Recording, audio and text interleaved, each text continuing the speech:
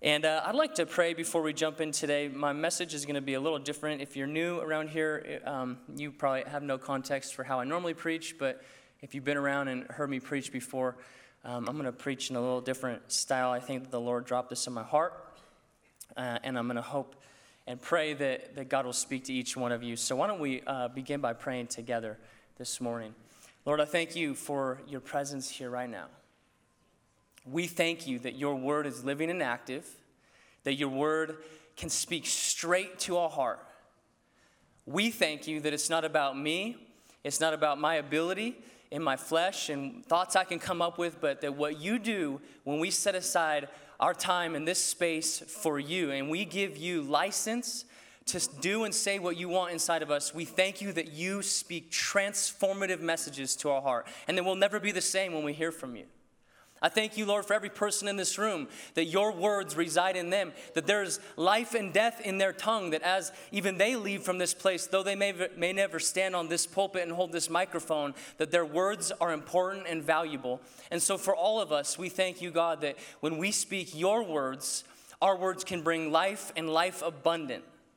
And so we ask together that right now that you would speak your life, your truth, and your way to each one of us as individuals and together as a community, that we be the church that you had in mind.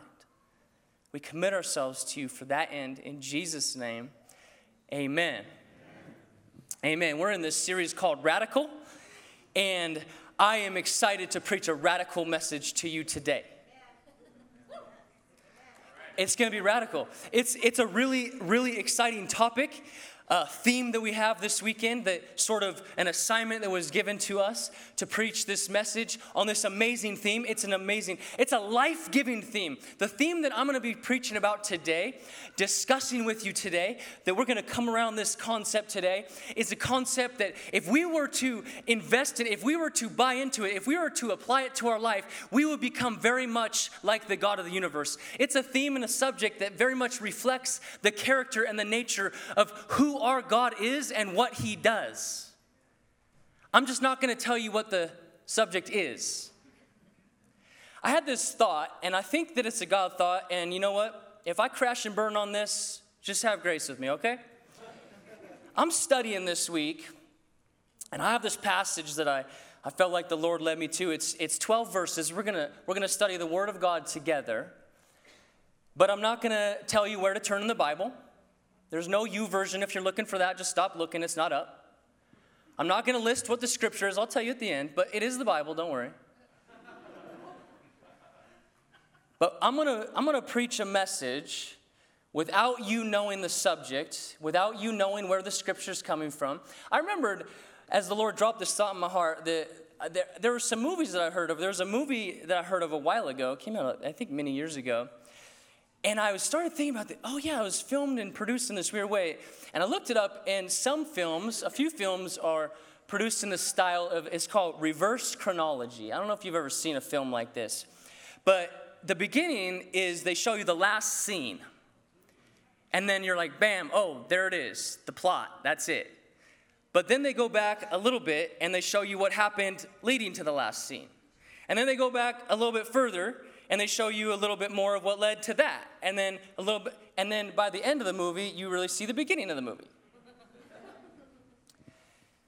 And I was thinking about this, and I had this thought that would be really fun to do in a sermon, because, not just because it's fun, not just because it's different, but because something different happens inside of us when we consider the implications of something prior to knowing the subject matter of what we're considering.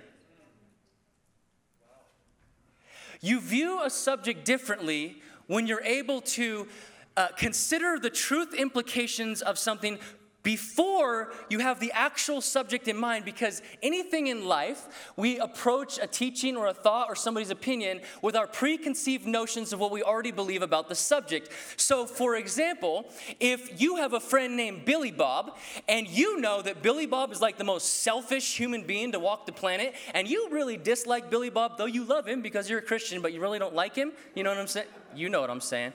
You don't like Billy Bob? But you're trying to love Billy Bob, but you know that Billy Bob is super selfish, opinionated, and everything about him rubs you the wrong way. And somebody comes up to you and says, hey, I got to tell you what Billy Bob did. And you say, I already know what Billy Bob did. He probably yelled at you, probably cursed you out, probably stole your belongings and killed your cat. No, that wasn't what I was going to say about Billy Bob at all. Actually, Billy Bob, he gave everything he had because this single mom was in need of some medical care. And so he gave $10,000 for her medical care. And then it turned out that she needed a kidney. And he checked himself into the hospital. And he gave his own kidney for her because they couldn't find a match. And you're like, whoa, that's not the Billy Bob that I thought. Because you already have an opinion about who Billy Bob is and how he acts. And so the story that is to follow is framed through a certain view. But if somebody comes up to you and says, I need to tell you the most amazing story about the most sacrificial, loving, giving person that I've ever met. And then they go on to tell you this amazing story.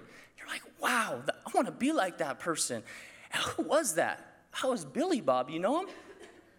It changes your opinion about the subject matter when you hear the truth about what took place.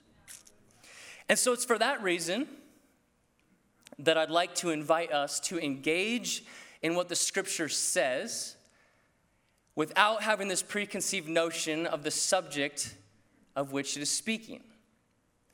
That's one reason. The second reason is just because I think it'll be fun. So, are you with me? Can we do this? Okay. Scene 7. Scene 7, titled Finish. The scripture says this, so now finish doing it as well, so that your readiness in desiring it may be matched by your completing it out of what you have. For if the readiness is there, it's acceptable according to what a person has, not according to what he does not have. Scene 7, finish. Have you ever noticed in life that sometimes it's harder to finish what you start, and it's much more difficult to finish what you start as opposed to how you begin something? Have you ever been in that place in life where you step into that job and you're like, wow, I don't deserve this job. I'm unqualified for this job. This is an amazing job for me. And you step into that job with passion. You're like, I'm going to be the best hamburger cooker that this McDonald's has ever seen. It's an amazing opportunity for me to make $7.50 an hour. Thank you, Lord. Or you step into that sales job and you think, oh man, this is going to be great. I'm finally working on commission. I'm not working for the hour anymore. This is going to be so amazing. I'm going to go hard. Every minute I'm on this job site, I'm going to go hard. I'm going to, in this construction job, I'm going to build this house like it was my own house. And you start that job with passion. You start that job with drive. But like 3 months later, you're sitting there thinking, you know what? God, I don't deserve this job. I don't deserve $7.50 an hour for flipping hamburgers. I'm better than that. Whereas you started by saying, wow, I don't deserve this. Thank you, Lord. In a month, you're going, I just don't deserve this to be treated this way. And so you start something with passion, but it's hard to keep the passion. Or maybe in your relationships in life. You know, it's really not that hard to start a honeymoon. You know what I'm saying? It's not that difficult to have fun in Maui. Everybody loves the honeymoon. You start that marriage with passion. You start that marriage, I'm going to just sacrifice, lay down my life for you. You stand up there on the altar and you give those vows and you begin. But if you've been married any longer than 2 weeks, you know that 2 years down the road, it might not be as easy to keep going with the same sacrifice, with the same humility, with the same selflessness as it was in the beginning. It's difficult sometimes to keep up the passion, to keep up the drive of the things that we start. Now, sometimes in life, there are things that you start and you stop in a pretty small amount of time, and that's fine. Sometimes finishing means finishing, stopping. Okay, I did that and I'm done.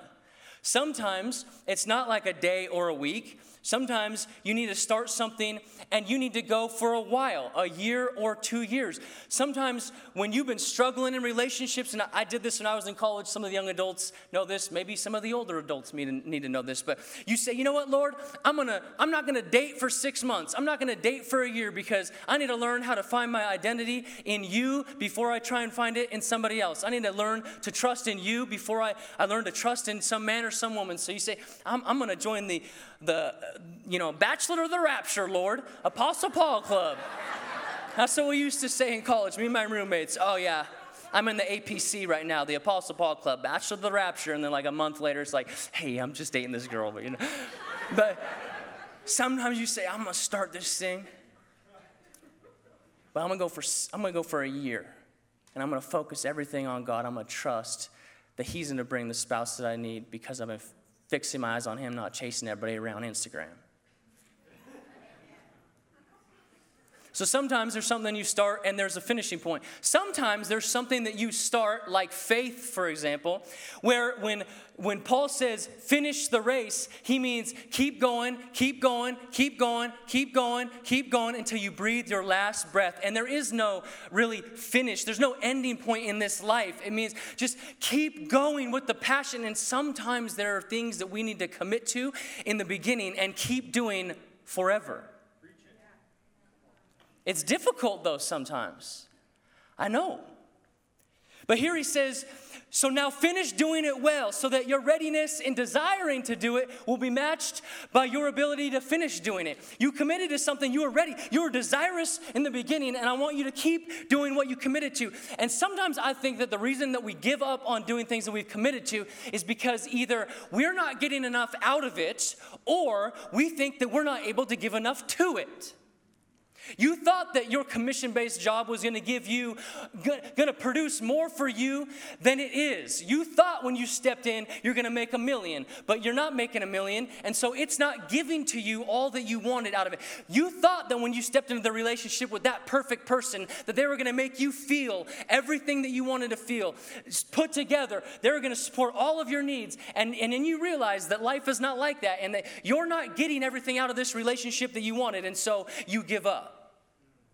Other times, we feel like we start something, but we don't have enough to give, and so we back out because surely I'm just not gifted for that. You had in your mind to start that small group. You had visions that your small group was going to become the biggest of the small groups. And then you thought to yourself, you know what, my small group might even become its own church one day. And then I sure hope the people leading small groups in my church don't start their own church because then my small group would shrink. But you just think that, your small group is going to become a ministry in the church, and you start this thing with passion, but then you realize it's hard, and you start thinking to yourself, you know what?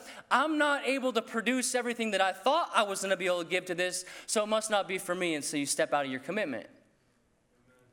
Sometimes we think that we don't get enough from something, or aren't able to give enough. Our gifts, skills, or abilities aren't enough for what it is that we've been called to. But here's what he's saying. If God has called you to do something, what you have to give, the abilities that you have, the giftings that you have to give, they're enough and they're acceptable to God if you will do what God's asked you to do with what you have.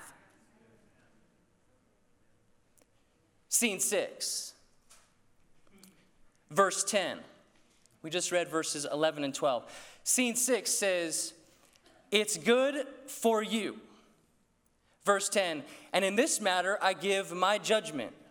This benefits you, who a year ago started not only to do this work, but also to desire to do it. So now finish doing it well so that your readiness and desiring it may be matched by your completing it out of what you have. For if readiness is there, it's acceptable according to what a person has, not according to what a person does not have.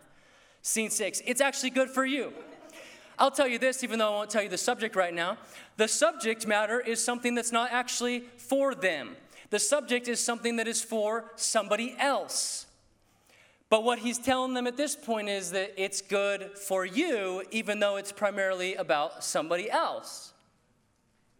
Keep going. I know you started a year ago, but keep going because it's good for you. You ever been asked by somebody hey, could you help me move on Saturday? If you have a truck, you know you've been asked that. I'm thinking about buying a truck, and I'm just thinking, am I ready to be the truck that everybody wants to borrow all the time? And, and I'll tell you this about helping somebody move. You know who your real friends are when it comes to moving day. Because moving is horrible. Me and my wife have moved 8 times in the last 9 years of marriage. We're insane, and some of you are really good friends. And some of you aren't. So imagine your buddy says, hey, I'm moving next Saturday. Will you help me? And you're like, yeah, I'll help. So you get there, you move with them on Saturday. You hate it, but they give you pizza. You go home, oh, thank the Lord, it's over. And then they call you again and they say, hey, I'm not done moving. Can you come again next Saturday? And you're like, Imagine that this person called you every Saturday for a year. You'd be like, yo, you're crazy and get less stuff. Right? Sometimes you make a commitment to something and it shouldn't still be going a year from now. He's saying, hey, I'm going to give you my opinion. This thing that you've committed to a year ago, it's good for you. Amen. Keep going. It wasn't a one Saturday thing. It wasn't just a one-time deal. And it wasn't just for them. It's actually good for you. Keep going. Now I just want to pause right there. I had this, I don't know if it was funny, I don't know if it was challenging. I had this thought. Is there any part of you that you need to know the subject of what I'm talking about before you can trust the scripture saying it's good for you? Like what we're doing right now is going in reverse order, so you don't know the subject. But is it enough for you to know that the scripture says this is good for you? And then for you in your own heart and your own faith to say, hey, whatever it is that comes before this, in my case comes after this, because you're hearing it in reverse order, whatever it is that is said, I believe it. Isn't that a funny way to think about it when you take inventory of your own heart? Like somebody walks up to you with a white styrofoam cup with a lid on it and a straw and says, here, try this, it's really good. And I say, well, what is it? You don't need to know what it is. Just try it. I said, yeah, right. I'm not trying nothing. We want to know what it is before we can trust whether it's good for us. But when you could trust the source, you could trust whatever's in the cup. So the real question is, do you truly trust the source of the Word of God, that if the Word says this is good for you, it doesn't matter what it says, you know that it's good for you and you're ready to drink it? Now, I can't answer that for you, but we are talking about something today, and when you figure out what we're talking about, I just want you to know that it's good for you. Amen? Scene 5. Riches to rags, rags to riches. Verse 9. For you know the grace of our Lord Jesus Christ, that though he was rich, yet for your sake he became poor, so that by his poverty you might become rich. This is the picture of the gospel. That everything that we have has been given to us by God. God was rich. This sermon could be about anything. God was rich in holiness, and yet he stepped out of his pristine state in heaven. He stepped into earth for us. God was rich in mercy, and though we were poor in it, and so he traded his place for ours. God was rich in love, and we were bankrupt in love, and so he stepped out of heaven so that he could come down and lay his life down so that our bankruptcy could be turned to love. He traded places with us. This is the picture of the gospel, that though God was rich, listen, God's retirement plan was not the wealth of heaven, it was you. He traded all the wealth that he had in his perfect reality in heaven. He stepped out of it. He traded his wealth for our poverty. He traded his luxury for our bankruptcy. He traded everything so that we would have. Every single one of us, no matter what we have in the material world, we're all bankrupt. We're all bankrupt without him. And thanks be to God who would trade places with us, trade his wealth for our poverty. Scene 4. Law says no, but love says yes. Verse 8, I say this not as a command,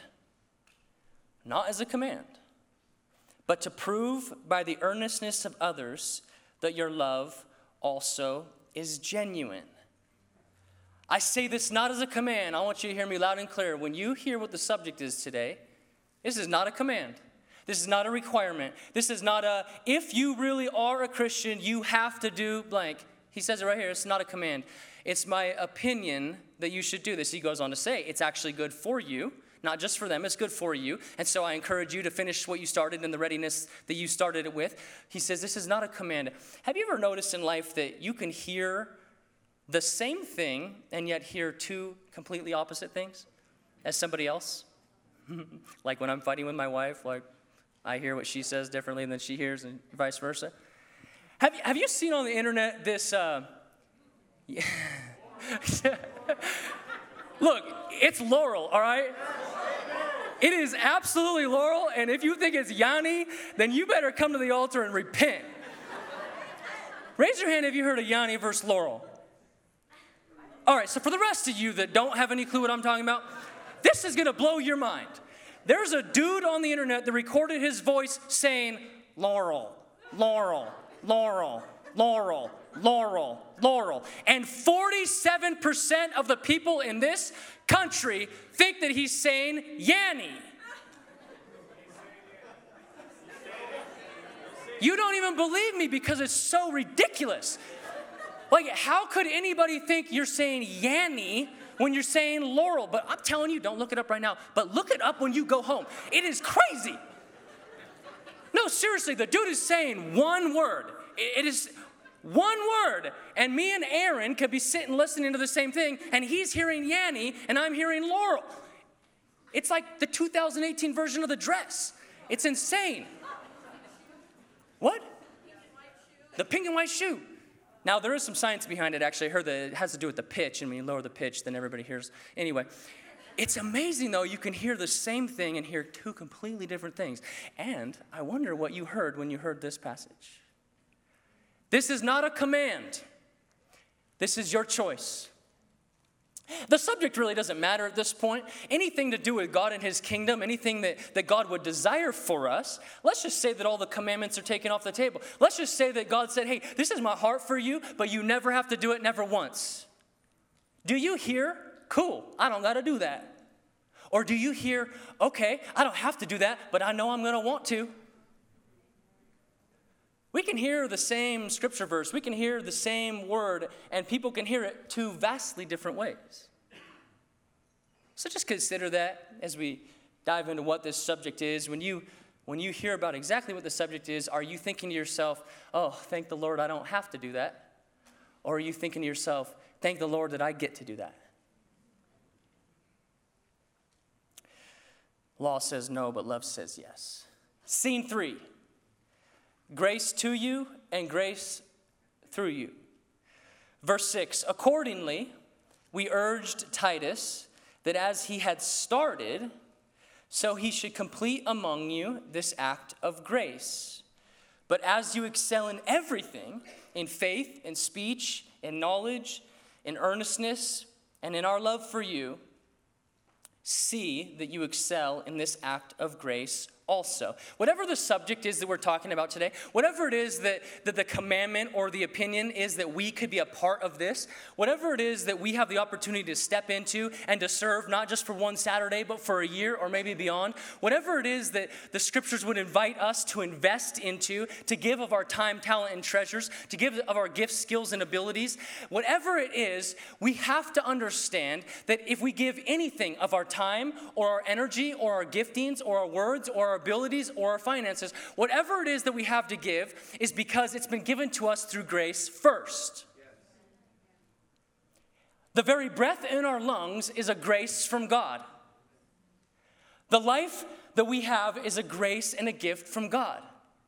The fact that we can live forever in paradise is grace from God. Everything that we have, the clothes on your back right now, is a grace from God. The fact that you live in this nation is a grace from God. Every single good thing that you have is a gift given from heaven. Everything that he gives us, he gives to us for a purpose. The grace and the love and the joy and the peace and the wealth and the whatever it is that we have, he gives to us because his promise to Abraham is the same promise that he has for us. I will bless you with whatever degree of blessing it is that you have so that you can be a blessing to other people. If you have received grace, if you have received forgiveness at all, you should dole out forgiveness joyfully. If you've received love, you should give out love. If you've received in the material realm, that you should generously give. Everything that we have is a grace from God.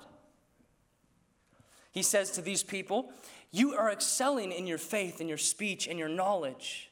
And so continue also in this grace. Don't just excel in the graces and the gifts that you enjoy, but continue in the graces and the gifts, all of them that God has given you, because it's for the benefit of other people. Amen. Scene 2, giving to God, giving to man.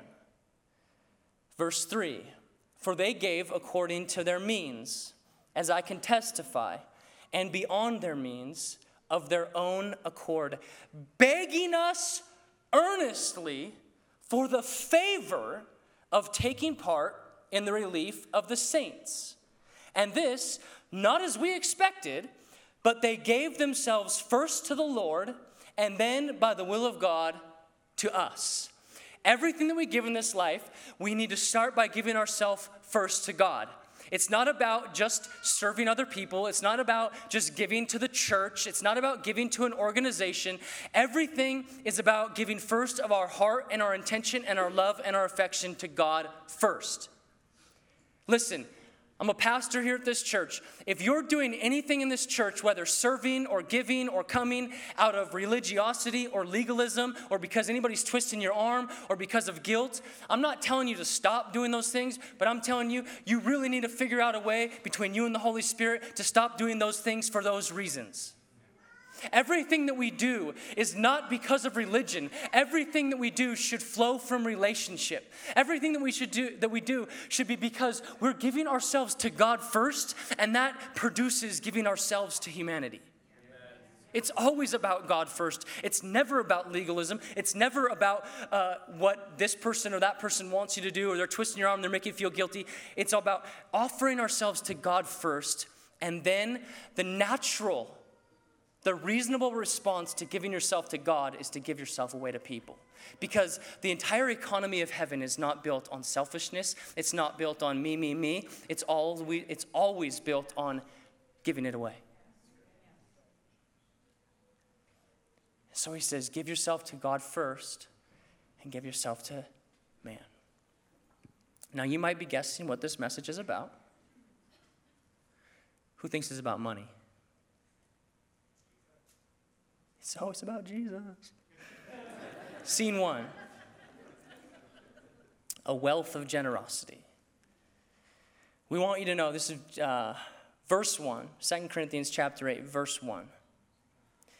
We want you to know, brothers, about the grace of God that's been given among the churches in Macedonia. Listen to this. This is so powerful. For in a severe test of affliction, their abundance of joy and their extreme poverty have overflowed in a wealth of generosity on their part. Their abundance of joy and their extreme poverty have overflowed in a wealth of generosity. Listen to it all together.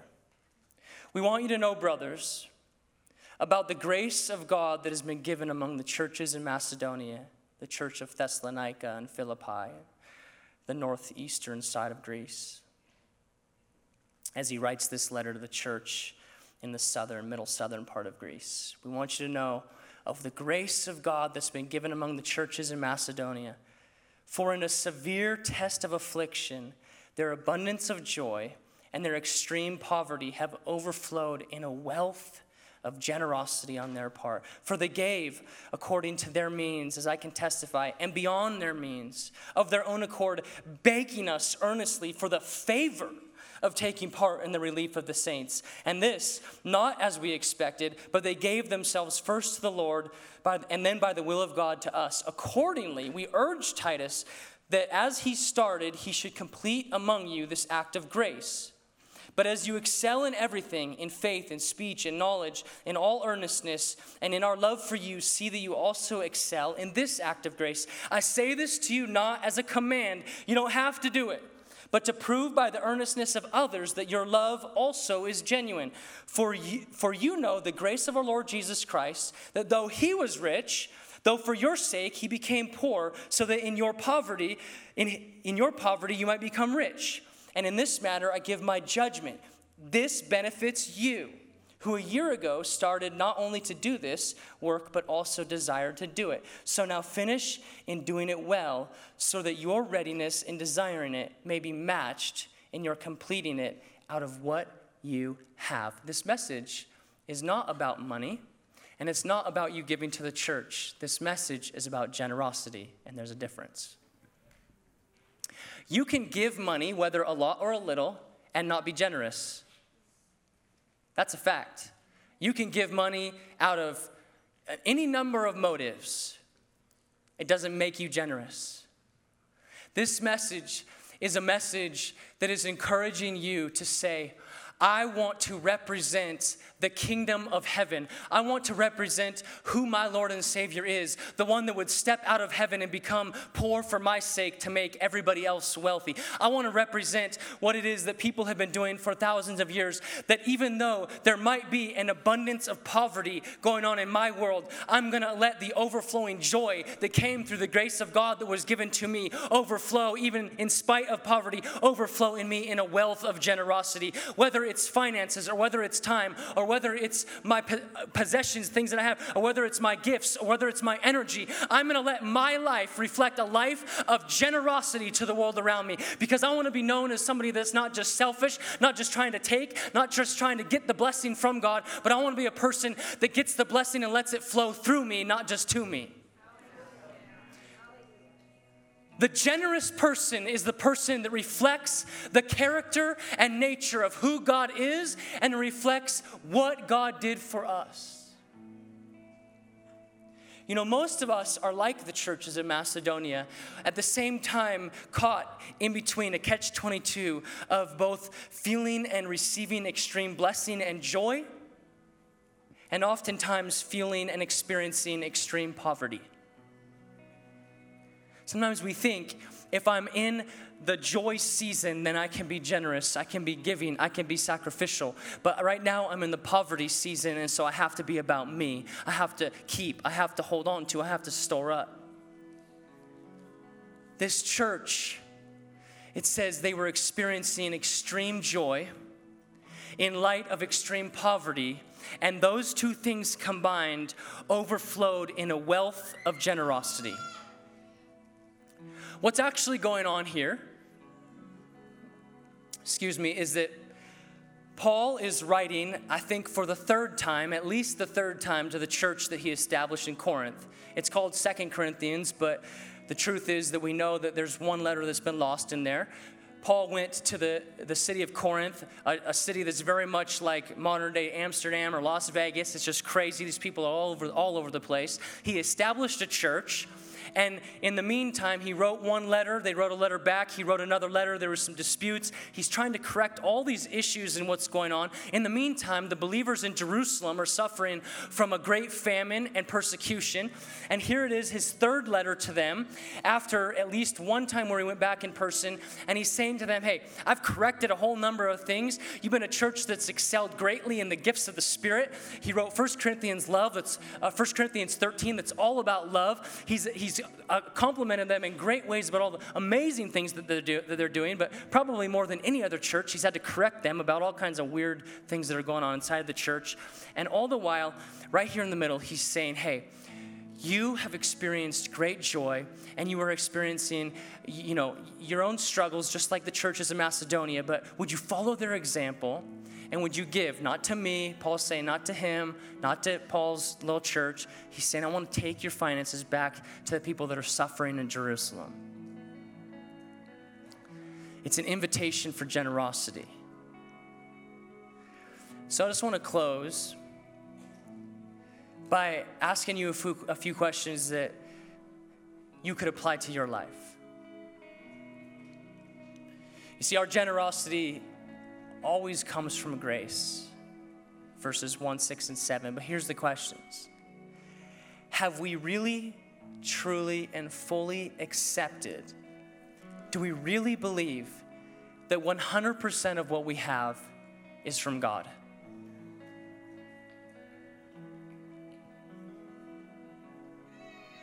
Do we truly believe that everything that we have in this life is a gift and a grace from above?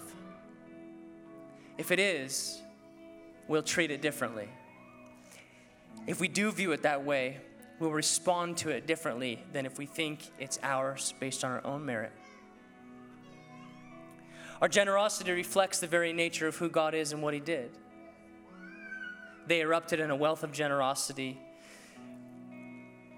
and that was a line that preceded the matching line that said, He was rich and became poor. Though God was rich, He became poor, and we can become rich in giving. Here's my question. Do we delight in being like Jesus? Are we blessed to be a blessing, or are we simply blessed when we get the blessing? Like, if you really, truly stop and think about that, in my heart, you always hear this, better to give than to receive. But do we really believe that? Not just as a meme or a quote. Do we really believe that we are blessed when we are a blessing? Is it truly our desire to be generous? Do we long for that? I'll just say this, I am no better than anybody in this room, and you're no better than me. None of us are any better or worse than anybody else. We're all on our own journey in this life, and we're just, hopefully all of us, keeping our eyes on Jesus and trying to learn His ways. I'll just tell you from my experience, I grew up caring a whole lot about money and wanting more of it as opposed to less of it. And I, by the way, grew up calling myself a Christian. Though that was just a title, my life, I didn't follow Jesus. I just called myself that because that's what everybody in my family called themselves. But when I gave my life to Jesus in a real way, everything changed. And it was not that I gave my life to Jesus and then I realized, and it was real and it was genuine, and then I realized, I'm supposed to be sacrificial with finances or with my time or with my effort. And so, okay, because I love Jesus, I guess I'll submit to that. That wasn't even what took place. It was so freeing. It's amazing. I got to the place where I didn't even care whether it was something I had to do because of my faith. I got to the place where it was truly something that I wanted to do. When you grow up and your parents pay for everything, when you become no longer a child and you become a man and you get a job and you start to have some money in your account, if you're really mature, you go to that dinner after church on Sunday and your dad goes to pull out his credit card and there's something, not out of obligation, but there's something in you that says, no, Dad, I got this one. I'm a man now. I want to buy it for you because you've been buying for me my whole life. And it's actually a desire you have. That's a sign of maturity, is when it's something that you desire. And so I just want to ask you, I'm not trying to twist your arm or make you feel guilty. Please, if that's how you feel, don't give. Truly, because if you start doing the action and the heart isn't right, it could actually be detrimental to you. I never want to promote religious duty when somebody's heart isn't right, because I know that it could end up being death-bringing legalism in them. What I'm saying to you is, if you take inventory of your own life and you realize whether or not you're giving or not giving, if you realize that it's not a joy to you, then you need to start there, not with whether or not it's happening or how much or how little. You need to start in your heart and say, why is it that I don't desire to be a part of this? Because your heart is what matters.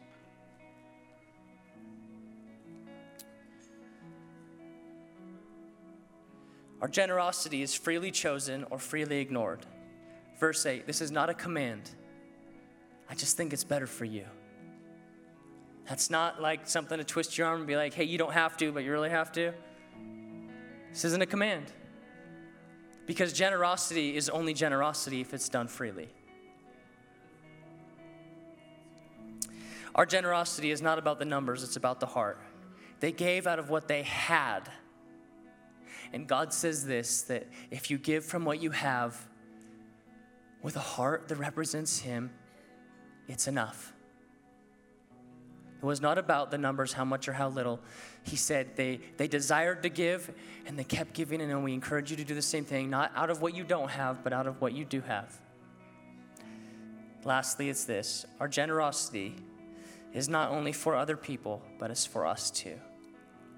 They were begging us to let them help in relieving the saints, and it's my judgment, my opinion, that it's good also for you. Do you love? And do you love to give love? Do you have, and do you love to give what you have? Do we look for ways to be generous?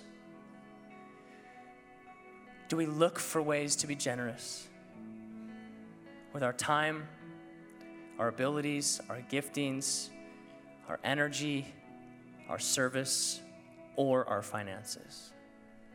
It's not a message just about money. It's a message about having a generous heart.